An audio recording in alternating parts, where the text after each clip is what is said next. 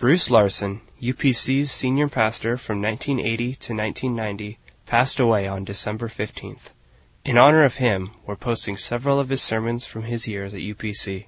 A beloved pastor and friend, Reverend Larson impacted countless lives, and his legacy of books and sermons will continue to share his wisdom and love. Hear with me now the beginning of Exodus chapter 1. Read along, if you will.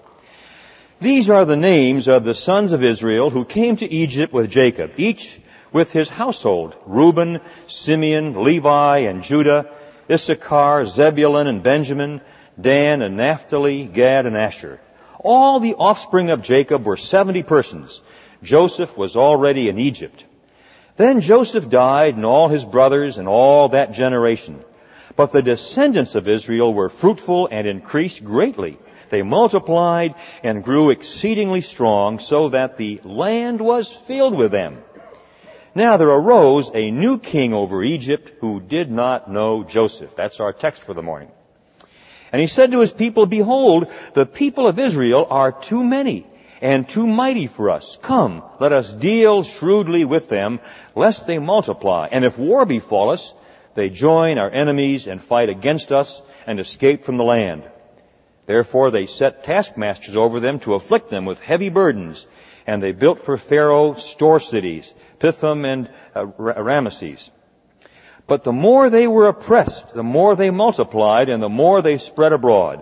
And the Egyptians were in dread of the people of Israel. So they made the people of Israel serve with rigor, and made their lives bitter with hard service, in mortar and brick, and in all kinds of work in the fields. In all their work they made them serve with rigor. Then the king of Egypt said to the Hebrew midwives, one of whom was named Shiphrah and the other Puah, "When you serve as midwife to the Hebrew women and see them upon the birth stool, if it is a son, you shall kill him, but if it is a daughter, she shall live."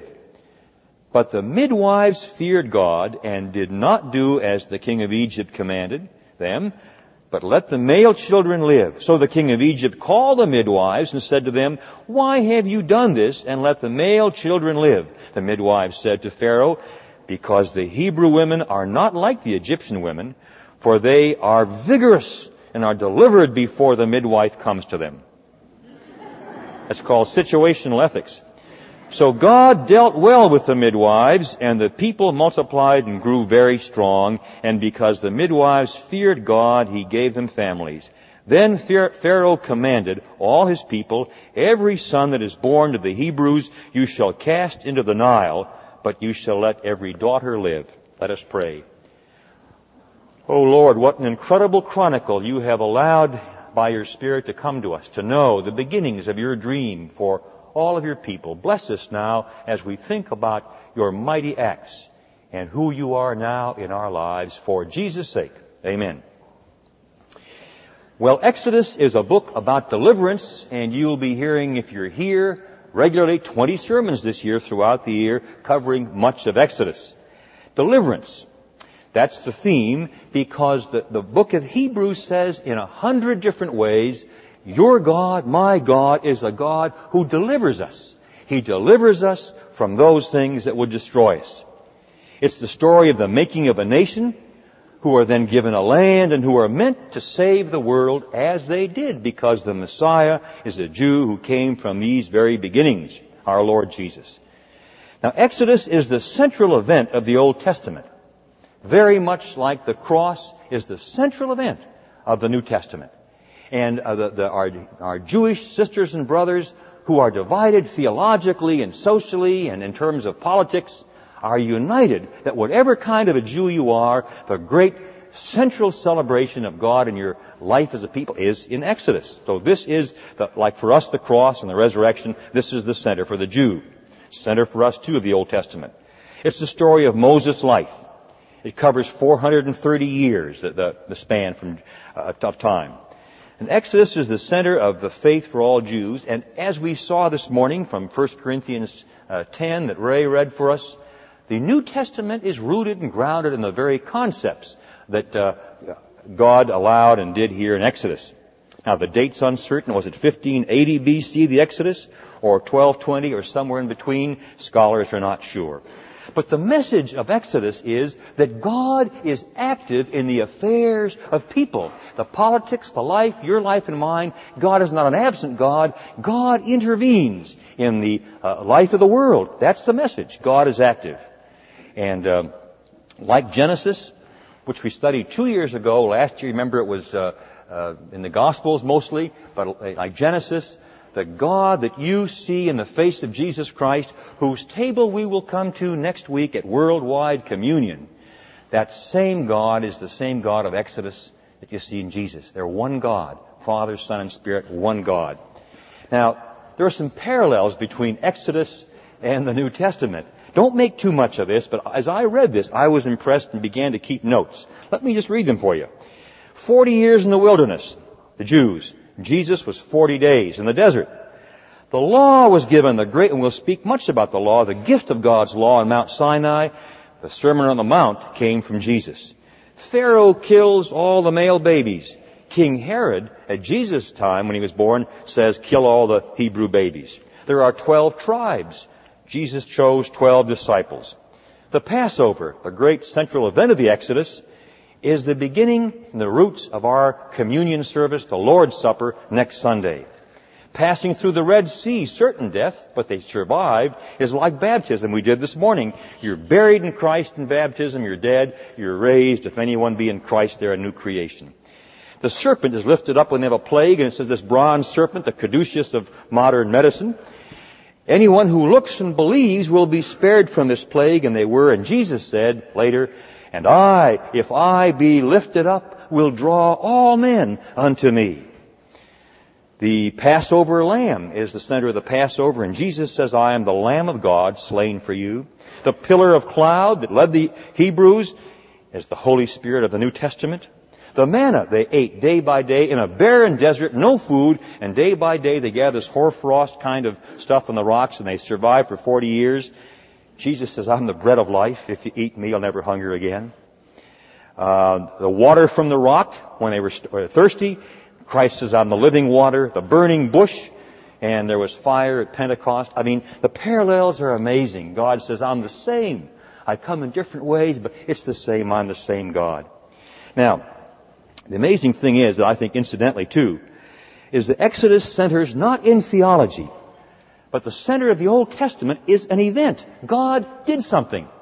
Now, there are many speculations about that, and there are books of comments on theology. The New Testament is proclamation of an event. God was in Christ reconciling the world. Old Testament, New Testament center in God actively incarnate doing something in the world. We have an event faith, not a vague conceptual faith. And I think it's fascinating to realize that in secular history, the time when Egypt was the number one power in the world was when the Hebrews were living in Egypt. When they left, Egypt became a second-class power. The strange thing of God's blessing on the Jews continues then to today. Now, what does this all mean for us?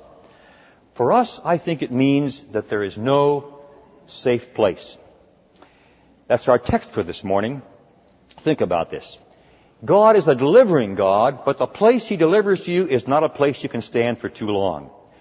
God, our refuge is in God the deliverer, not in His deliverance, though He does deliver.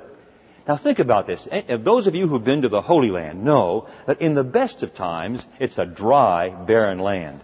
But can you imagine being there in a drought, when a desert is in drought, much like Ethiopia today? And so, like much of the world then, when Joseph was in Egypt, people are perishing as they are in Ethiopia. And God allows them to come down because of Joseph to live in this lush, fertile Nile Valley. And for those 12 tribes to come down, it must be something like an Ethiopian today from the north coming to Puget Sound and seeing Lake Washington and green and waterfalls and rivers. They could not believe it. And there they are now, delivered from death and drought to a place that very soon becomes uninhabitable to them for many reasons. So we find that. And the text is that after they're there, they're delivered from the drought. They are unremembered by the Pharaoh 400 years later. Sounds like some of our corporate takeovers. You work for a firm for 10, 20, 30 years, and somebody else buys it, new management comes in, and all your long hours, all your long sacrifice count for nothing, You're unremembered. And you're the new person on the block, though you've been there for years. So the new Pharaoh says, who are these people? They're a threat. And by that time, we assume there were almost 3 million Hebrews in Egypt. In 400 years, those 12 tribes became possibly 3 million people. Well, what did Pharaoh do? First, there were public works. And they built the pyramids and storehouses and so on, which was not unusual. Because farmers then, and most people were farmers, could only work 6 months a year. When the Nile overflowed, there was arable land. They planted, they harvested. The Nile went back, and for 6 months there was no work. So the Pharaoh said, if you work for me, I'll feed you. So for the price of a meal, he got millions of people to work for him to build these projects, and the Hebrews were among them. But even though with that kind of persecution, they are prospering. So then the king says to the midwives, listen, you're working for me now, you Hebrew midwives. Kill the boys. Just kind of put your thumb over their breathing pipe and tell the mother that they were stillborn. And why did he do that and not just have them killed? Because like so many public officials and the rest of us, he wanted to save face. He wanted to appear just, to have his way and appear just. Well, of course, the midwives did not do that. And here is the king of the most powerful land in the world who meets his match. He meets some women who, it says, feared God. And the greatest force in the world is 1 or 2 or 3 of us who fear God, who can stand in our corporate domain or our politics or our neighborhood and say, I will not do that. That is not right. And so Pharaoh is defeated by these midwives, and they are honored for that. Not because they lied. This verse has been much used by the situational ethics people, and God's not condoning lying. But God says, listen, reverence life and honor me. So they do. So then the king has another ploy. He says, well, he can't kill them because he'll lose face. He says, throw the boys into the Nile. The Nile was the greatest god of all the Egyptian gods. It was the source of all their life. As the Nile came down every year on schedule, it brought fertility. So he said, now, these Hebrews don't worship our gods. We'll put them to a test. Throw their baby boys into our god Nile, and if he wants, they can live, and if not, they'll die. You see, again, how religion has been used to hide the acts of kings and peasants alike. Well, of course, the story is that the women, this is what happens. So the place of deliverance becomes a place of intolerance, an intolerable place, a place of horror. And that's our topic for the morning. There is no safe place. God does deliver us as He did them from the drought and from the famine. But when they come to the place of deliverance, they can't stay there because there is only death there. You and I need deliverance today. That's why Exodus is so relevant to your life and to mine all the time. And we need deliverance from our deliverances. Now, I'm sorry that the crest for the Presbyterian Church adopted temporarily when we united 2 years ago, and I was a delegate to that General Assembly. The temporary for 2-year crest was a Celtic cross with the words in Latin, reformed and always being reformed. Present tense and past tense and present tense. The idea being God is reforming His church, but lest you stand on the place where He has reformed us, He keeps on reforming.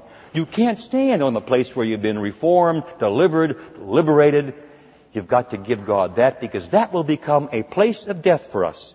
So the church is reformed and being reformed because God cares about the church.